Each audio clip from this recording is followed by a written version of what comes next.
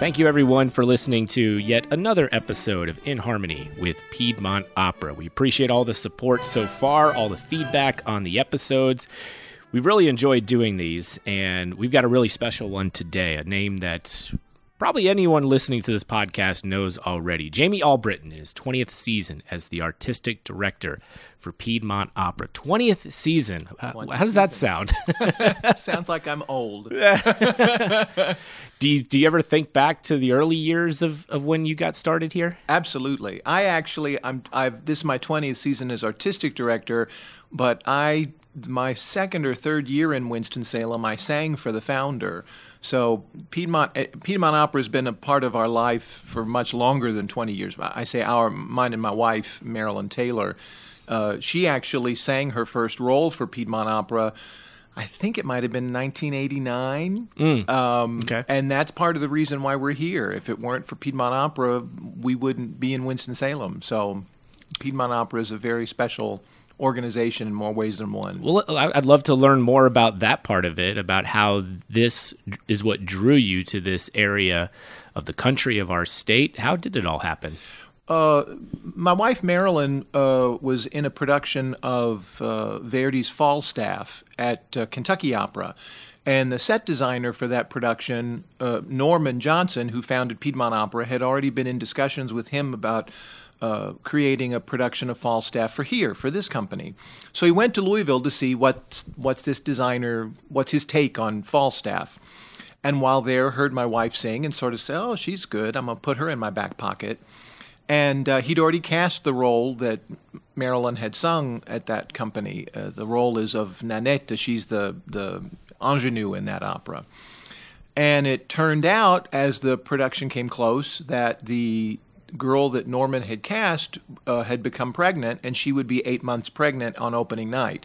So that wasn't going to fly for the ingenue. Right. So he called Marilyn and said, would you be interested in coming and singing Nanette? And she did, and he loved her singing. She was a big hit, and he had her back to sing several other operas.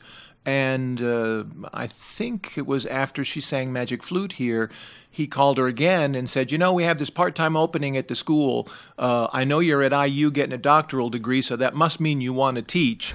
So do you want to come down here and teach for a year? And we've been here ever since. Wow, it's amazing how timing works. Yes. Yeah. That just the idea of the opportunity coming from somebody who just happened to be the timing of a pregnancy. Yes. Well, and if he hadn't gone to Louisville to see Falstaff, this would never have happened. So it's this is our career in the arts. It's right place, right time. And for us, I guess that was the right place, right time, because we've loved our life here in Winston-Salem. Yeah, what is it about this place that you enjoy? What is? I always ask some facsimile of the question of how is Winston-Salem, how has this community impacted you? What is your relationship like with the Triad? When we first came, both of us are from Louisville, Kentucky. And when we first came, immediately we kind of felt at home. I mean, it felt a lot like Louisville. And I'm not going to lie if I didn't say I can remember the first time we drove, both of us at the same time, drove onto the campus of the School of the Arts, and you could just feel the energy change around you. And I said to my wife that you could build something here. This is a place. And I'm a builder. I'm not a guy that wants to slide into success and sit back. I always want to grow, and that was that. In terms of when I first came here, when both of us first came here, we were working at the school, and as life went on, this town embraced both of us thoroughly. And welcomed us wholeheartedly. I've been given so many opportunities here by this extraordinarily generous community. I've done things that I wanted to do and I knew that I could do, but that doesn't mean anything. Someone has to trust you and believe in you and give you the opportunity. And over again, this community has given both of us, but particularly me, the opportunity.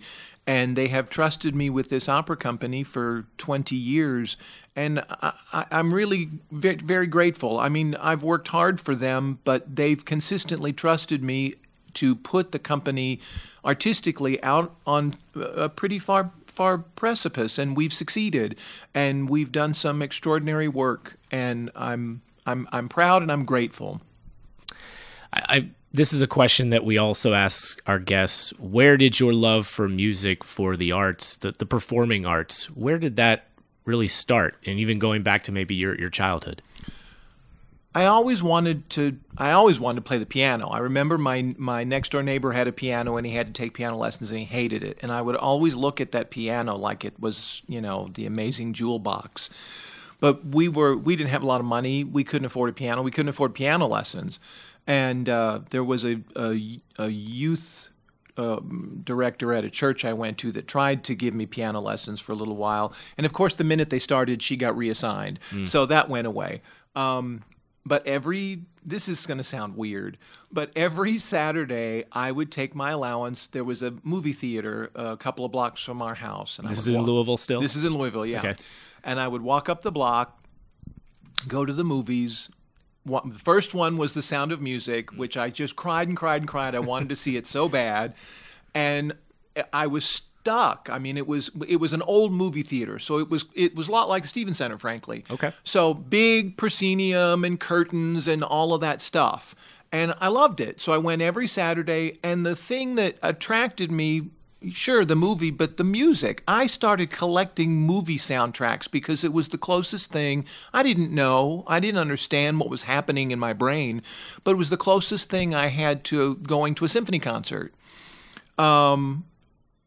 It kept going. When I was in the 8th grade, my choir teacher convinced us all to get student subscriptions to the opera. And so I went to see, there was a big snowstorm in the middle of the season. We didn't get to see the second opera. But I went to see the operas at Kentucky Opera. And the first one was The Magic Flute. And irony of ironies, Marilyn Taylor was singing one of the spirits in that production. So the very first opera I went to see, my wife was part of the cast. You're kidding me. I am not kidding you. That's an amazing story. That is an amazing story. It is. We figured it out, I don't know how many years into our marriage, but it was yes, it's absolutely true. Wait a minute. Okay, so you got married, you met, you got married, and it took you years after that to realize this connection? Yes. Wow. One day I was talking about the first opera I ever went to, and she said, "Wait, was that at the Macaulay Theater?" And I said, "Yeah." And then we put it together. and then you just had this epiphany that oh my goodness, that was you. That's right. Wow. That's right. Because I didn't remember her, but I remembered the lady that sang Pamina in that. And I was like, she was wearing a big orange dress. And she said, "Yep, that was her." Yeah. That's amazing. Oh, wow. What a story. Yeah. But in that, the thing that, I wasn't directly drawn to opera at that moment, but I was knocked sideways because it was the Macaulay Theater, which was an old sort of pre-turn of the century theater in Louisville. So it felt kind of like that movie theater that I was going to. Curtain goes up. All of this stuff the music's live. I'm looking down in this orchestra going, what? How is this? This is just like going to the movies, only this is happening right before my eyes. What is happening? This is amazing.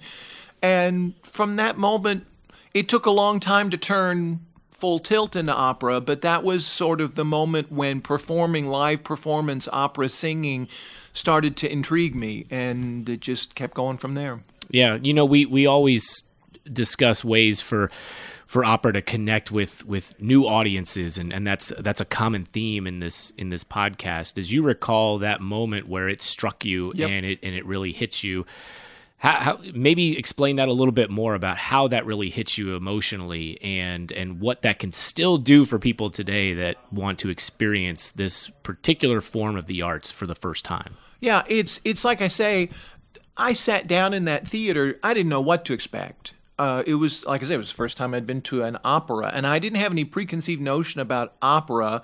I think I did understand from a cultural point of view, okay, this is we're supposed to dress up, and the whole opera is elite thing. But I didn't see that as a stumbling block. I just thought, wow, this is a big thing.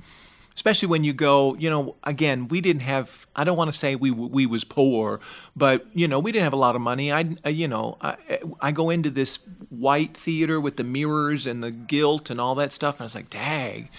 I can remember years ago, we were part of a program with the state of North. This is Piedmont Opera now. We were part of a program with the state called Cartwheels, and we took a kids' opera out all over the state, and down in Buncombe County, I think.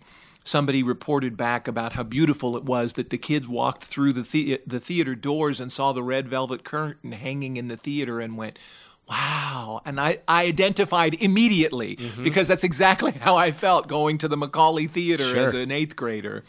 But it's like I say, it was the immediacy of it all. It was the fact that instead of sitting in the theater and watching Julie Andrews two-dimensional on the screen, singing exactly the same way as she had on the record that I'd been listening to before I went to the movie, that was right in front of me, and it was her voice to my ear. And there was something so compelling about just the instant communication. And if you'd asked me that question when I was an 8th grader, I'd be like, I don't know, it was great. But I realized the longer I'm in it, that's what hooked me, was that immediacy. That I can remember when I was singing in musicals in high school. Even though I never had that big a voice, by high school standards, I had a big voice. And I was always very proud of the fact that I could get my voice out into the auditorium. And that was, again, part of sewing all the pieces together, was that I wanted to be able to reach out to people and communicate to them this narrative from my mouth to your ear with nobody in between. And I still, to this day, it's funny when you look back at all of this and sort of see your values in your life begin to add up. And I'm so passionate with my students at school about, when you walk through my door, you're an acoustic instrument. You are not a digital instrument, and your goal is not to be a digital instrument. It's your communicative powers to your listener with no impediment. And they still struggle, particularly in our modern age. They really struggle with that idea. But it's exciting when you see them start to get it and realize the power of just this thing in your neck, not all the other stuff. Yeah. And I think that's what got me. What is it about opera that provides such a great form of storytelling? Because that's the thing that all of our guests have talked about in terms of why opera can be so impactful, is the way that it tells a story. It's not the talents of what comes out of people's mouths certainly is impressive, but that's not the first thing that our guests go to. It's its ability to tell a story. How does it do that? It is the bringing together of literally every art form we know, fine art, singing, music, symphonic music, everything. It is hundreds of artists coming together immediately on the spot and using all of their artistic powers to tell this amazing story. It's, yes, you have to be able to sing to be an opera singer, but you have to do so much more. You have to be able to communicate. You have to be able to act. You have to be able to respond. You have to, you're watching such an extraordinary, we're all obsessed with machines and what they can do. Oh my God, watching an opera singer is watching one of the most amazing machines function in front of you to tell a story to you. And it is truly that amazing. I've always said, when we clap at the end of an opera, it is because we've seen a superhuman act on stage and in the orchestra pit and backstage, because the amount of senses that are firing all at once, just in the name of storytelling, I don't know how you could add it up. When you're training singers, we talk about the multiple tracks that you have to be able to function on. Last season we did La Traviata. Okay, Violetta is a courtesan from the previous 2 centuries ago, 1860s. So she has to function like a woman in the 1860s. But she has to listen to the chorus and the orchestra. She has to respond to the conductor, who has nothing to do with anything that's happening on stage. She has to make sure that she hits her mark so that the light falls on her in a way that is so moving that the audience will laugh or shed a tear or smile or remember what it was like to fall in love. And by the way, sing beautifully, right. And make sure that this dress that she's not used to wearing because she doesn't live in the 1860s, she wears appropriately. She looks beautiful in. She looks comfortable in. Take off her gloves. The list goes on and on and on and on and on. It's extraordinary what these people do, and all in the name of storytelling. And I don't know that anybody that comes to the opera can say that to you at the end of the night. Mm. But when you've sat and you've experienced that nothing in between us, I am being vulnerable, I am being generous in my storytelling to you, and I'm being immediate. And I don't know any of you people. You're all total strangers to me. But I'm going to be that immediate and vulnerable and passionate to you and in front of you. I mean, honestly, it's like a drug. I mean, it's such a powerful thing when it's done well. And it's amazing to me that people aren't interested. There's one. I'll tell you the story. There was a fellow who was an opera patron who actually worked for this company a little while, and he said, and he's not the first person that I've heard this from. It's just he's the most immediate case to me. He said, when I was a kid, I was a heavy metal dude, and I used to go to metal concerts and all of that, screaming and yelling and lights and da-da-da-da. And he said, once I grew out of that, I never had the same kind of rush of experience as I did when I went to the opera. And when I went to the opera, it was the closest that I had ever had that experience, and that's what hooked me. That's a great story. I love that. It's well said even before the story about how it can be so impactful and how it can bring somebody in, the vulnerability that people show on stage and the passion that is, it's so authentic, it's so genuine. And so I think that's a really good segue into, now that we've got people excited about what the experience brings them, and I think if people are listening that have been to performances before, they're visualizing and recalling some of the same things that you're talking about. So let's set the table now for the 23-24 season. What has you excited about this season with Piedmont Opera? Il Trovatore. Actually, the whole season. I love this whole season. Il Trovatore and The Marriage of Figaro are two of my favorite operas. They're probably two of my desert island operas. It would be tough for Il Trovatore because I love Verdi so much. If I had to only choose one, I'm not sure that it would be Trovatore, but it would be the maybe top two. And as you say, a segue, Trovatore is one of those operas that is, it's probably Verdi's most performed opera. Maybe that's changing now with Traviata, but in terms of the whole history of his operas, certainly it's the most performed because it's crazy. The plot is, everybody sort of says, oh, the plot is so ridiculous. Yeah, but that's what's thrilling about it, is that Verdi, that's what he was looking for. He was looking for this, for a plot that was so, again, I'm going to use the word superhuman. It was so beyond the normal human experience, that it would give him the opportunity to write this music that is beyond, anything that you can imagine. Part of the reason I love Verdi so much is there's this supercharge in his music that just, if you get it right, it drives and it drives and it drives and it puts your hair on edge. And this opera and his pen, it's like the perfect combination because there's constantly an edge on this. The story has to propel itself forward, and Verdi's music is like that when it's right. And it's like I say, it's the perfect marriage if you ask me. And we've got such a strong cast, and it's the last show in the Stevens Center for who knows how long. I mean, currently it's a 2-year break, but who knows? Yeah. And so my whole cast knows that, and they're like, we're going for broke here. We're going to leave. And that was part of the reason why I chose it. It is the biggest opera that we could put on that stage to say goodbye to that house. So that was intentional. That was intentional. Yeah.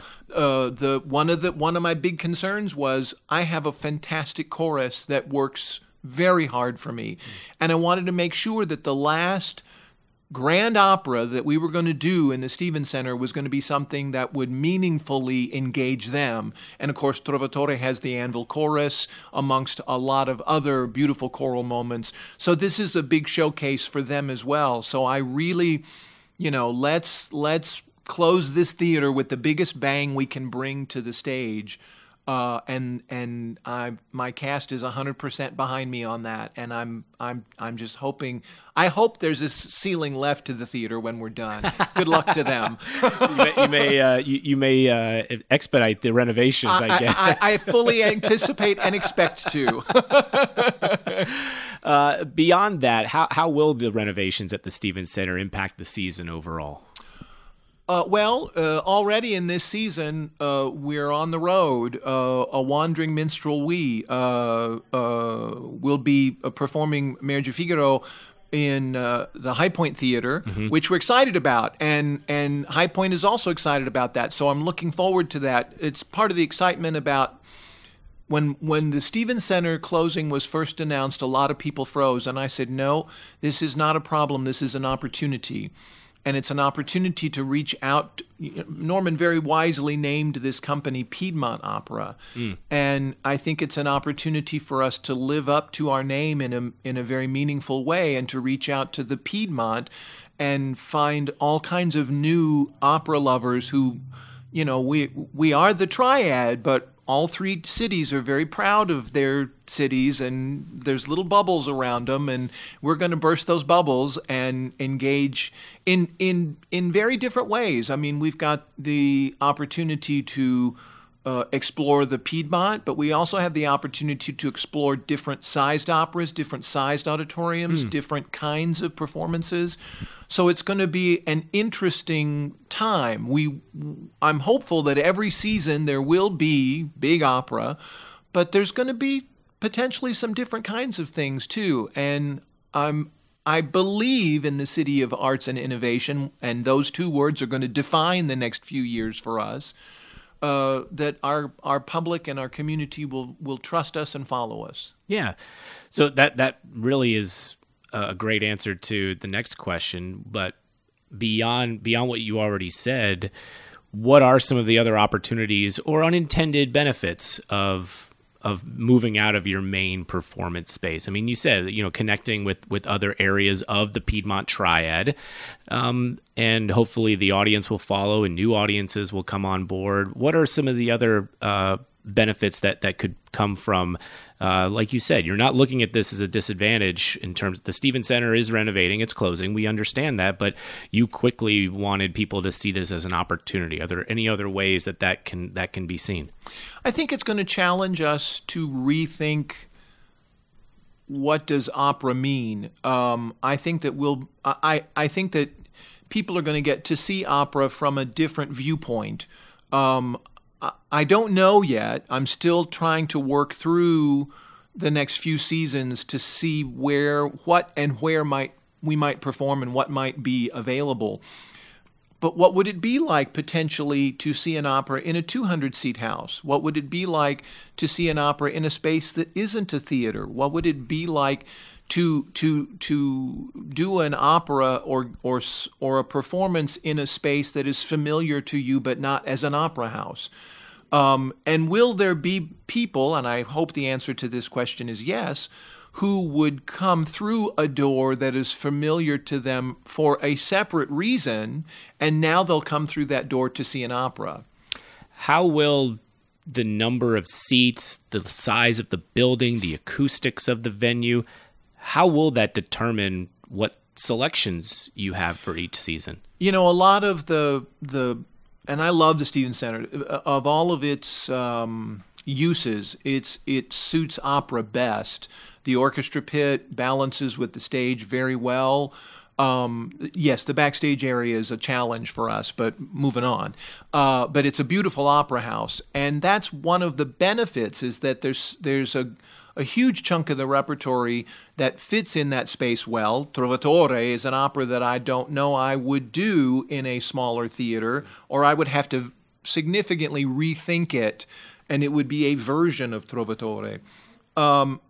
But then having said that, that means that there's going to be possibly classical operas or modern operas that were conceived with smaller orchestras for more experimental places.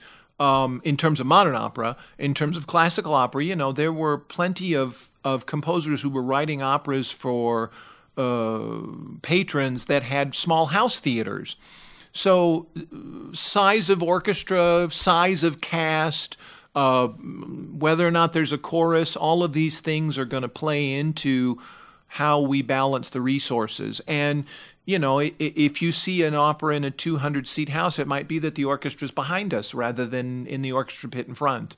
But that's exciting because that means you're going to be that much closer to the singers and that much closer to the drama as a patron. Yeah, unique challenge that you've never really experienced, at least here with Piedmont Opera, but certainly you all will make the best of it. And Absolutely. I think, and like you said, it'll create some great opportunities for some, just to apply different tactics for depending on the venue. A couple of names I want to ask you about that are going to be involved in some of the work this year: Tashina Vaughn and Yulia Lysenko. Can you tell us about the two of them? One a very dear old friend, and one a rather new friend. I'll start with my dear friend Tashina. Tashina grew up here, to a small degree here in Winston-Salem. She's also grew up in Atlanta, but we call her ours. She's born in Baltimore, and then her mother brought her here. And Tashina was one of the first friends that my wife and I made here in Winston-Salem. During her time here, she spent a couple of years here with her husband, and then the two of them moved to Germany. We actually visited them shortly after Tashina became a house singer at the Opera House in Stuttgart. And we saw a very unusual premiere she gave. They were doing a new ring cycle in Stuttgart, and she had broken her ankle or broken her some part of her leg, and so she was singing the role of Erda in a wheelchair. They had just sort of retooled it to work for her. That was the beginning of a great European career for Tashina. She's been singing in Europe since the early 2000s, I think. I won't get the dates right, but hers is an extraordinary voice that needed a minute to come to its peak. She's had a wonderful career. She sang many seasons in Stuttgart, then she moved to Dresden, and now she's starting to sing more in the United States. She's done a bunch of operas recently at the Metropolitan. My wife and I heard her out in San Francisco years ago. So it is a great, great pleasure to sort of welcome back the conquering heroine. She's conquered the world, and now she's going to come home to Winston-Salem and show us what she's done in one of her signature roles of Azucena in Trovatore. And then on the flip side of that coin, Yulia is a singer that I've known for, 4 or 5 years now, maybe longer. The COVID messes up my timeline on everything. She first sang Mimi in La Bohème for us several seasons ago, and I fell in love with her instantly. What an extraordinary musician and singer. And she's sung 2 operas since then for us. She was Queen Elizabeth, in our production of Maria Stuarda, Mary Queen of Scots. And then last season she was Violetta in Traviata, beautifully sung, brilliantly sung. And Traviata she'd sung before, but when it was finished, she asked me about next season, and I said, I'm thinking, Yulia, and I'll get back to you. And I wrote her last spring, and I said, so I'm thinking about Trovatore, and I think you'd be a beautiful Leonora, but I don't think you've ever sung it before.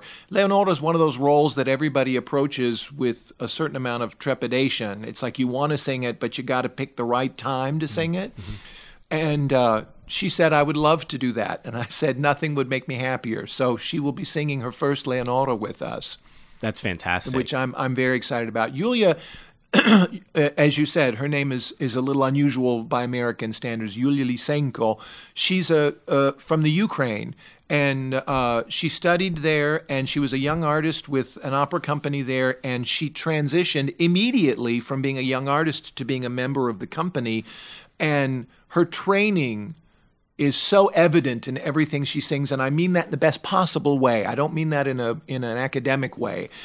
The scores are just in her so thoroughly and beautifully, and what an extraordinary artist she is. It just I'm so looking forward to hearing her Leonora. That's amazing. This is a great primer for the upcoming season. I hope people will go and get their tickets. Especially go see the last performance in the Stevens Center before it closes, not permanently, but closes for an extended amount of time. So a couple more personal questions before we wrap up here. I love hearing with people that have such a strong background in the arts and have to utilize so much creativity as a part of it. What are some of the habits that you have to make to develop and keep your mind sharp and keep that creativity flowing? People have certain habits that they go through so that they can really maximize what they can do mentally and be able to perform at the level that they want to. What are some of the things that you do to stay sharp? Well, some would argue that I'm dull. So I don't know how I'm going to answer this question is good or not. But I remember, and I practiced this before she said it, but I remember at a graduation ceremony at School of the Arts one year, Kathy Bates was the speaker, and her advice to the students was, have a life. Don't just do your art, but make sure that your life informs your art. So go have a life. And I just laughed as she said it because I knew some of those kids behind me weren't hearing her. And sometimes some of my colleagues would even sort of criticize me for trying to have a life every now and again. But that's a vital part, I think, of being an artist, is that you've got to step away from it, and you got to step away from it hard. I say to the staff here all the time when they go on vacation, go off the grid. Please go off the grid, because there just has to be some time to let your mind wander. Because the more you let your mind wander, the more you're exercising muscles that you need when you're trying to be creative. How far outside the box can you let your mind wander? How can you do something else that is equally creative, that challenges your muscles in a different way? The other, I guess this is a habit. It drives my wife nuts. I have to work around noise. A lot of people need the silence to be creative. And I always needed the noise. I hated working in the library because my mind would wander from the task all the time. Now, I have a few learning disabilities, so that's part of it. But the other part of it is, think about it. As a conductor, when I'm at peak performance, there's a lot of noise coming at me. And I have to pay attention not only to the orchestra and the singers and the set, what happens when somebody's costume gets stuck on a piece of furniture or something like that. But I'm also paying attention to the audience behind me. Did they laugh? If they laughed at that joke, we're going to have to take an extra beat that nobody's used to taking to accommodate that laugh so they hear the next down. So my brain has just gotten accustomed to functioning in the midst of noise. So I challenge myself occasionally to work in the silence, but when it does, it's like a little worm comes out and goes, wait, something's got to be fixed somewhere because this is too quiet. Where are you going to go? Brrr. Your recollection of Kathy Bates's quote of "Have a life" is a perfect lead-in to my last question, which is what are the things that you enjoy about life outside of the arts? So if you are stepping away from the arts to have a life and flex some of those creative muscles that you don't normally get to do when you're immersed in your work, what are some of the things that you'll do? I like to read. I like to. It's not really stepping away from work, but it is. One of my big hobbies is collecting recorded things. And I say recorded things because I have CDs and I have LPs and I have 78s and I also have Edison cylinders. And I have the machines for all of those things. Matter of fact, I just bought a Victor D Victrola, which I'm oiling up the oak horn, which I'm very excited about. The sound on it is extraordinary. Which also then, that is the segue to, I love working on my old house. I live in a house that was built in 1921, and when I get enough time, I love spending my energy on fixing up my house. I love doing yard work. Marilyn keeps trying to hire someone to cut the grass, and I keep beating him to the punch. And my plantings out in the front of the house look really good with all the rain. I'm very excited about that. So some of my habits try to fill up that, keep my hands busy so that my brain doesn't wander so much and I can enjoy some silence. Yeah. Well, I hope that we're recording this on a Friday, so I hope your weekend is filled with some gratifying yard work and cutting the grass, because we have had a lot of rain in the last 2 days, so that grass might need some cutting this weekend. Don't worry, I'm on it Sunday afternoon. Jamie Allbritten, in his 20th year here with Piedmont Opera as the artistic director, thank you so much for spending some time with us today. No, thank you, and anybody that's listening, thank you so much.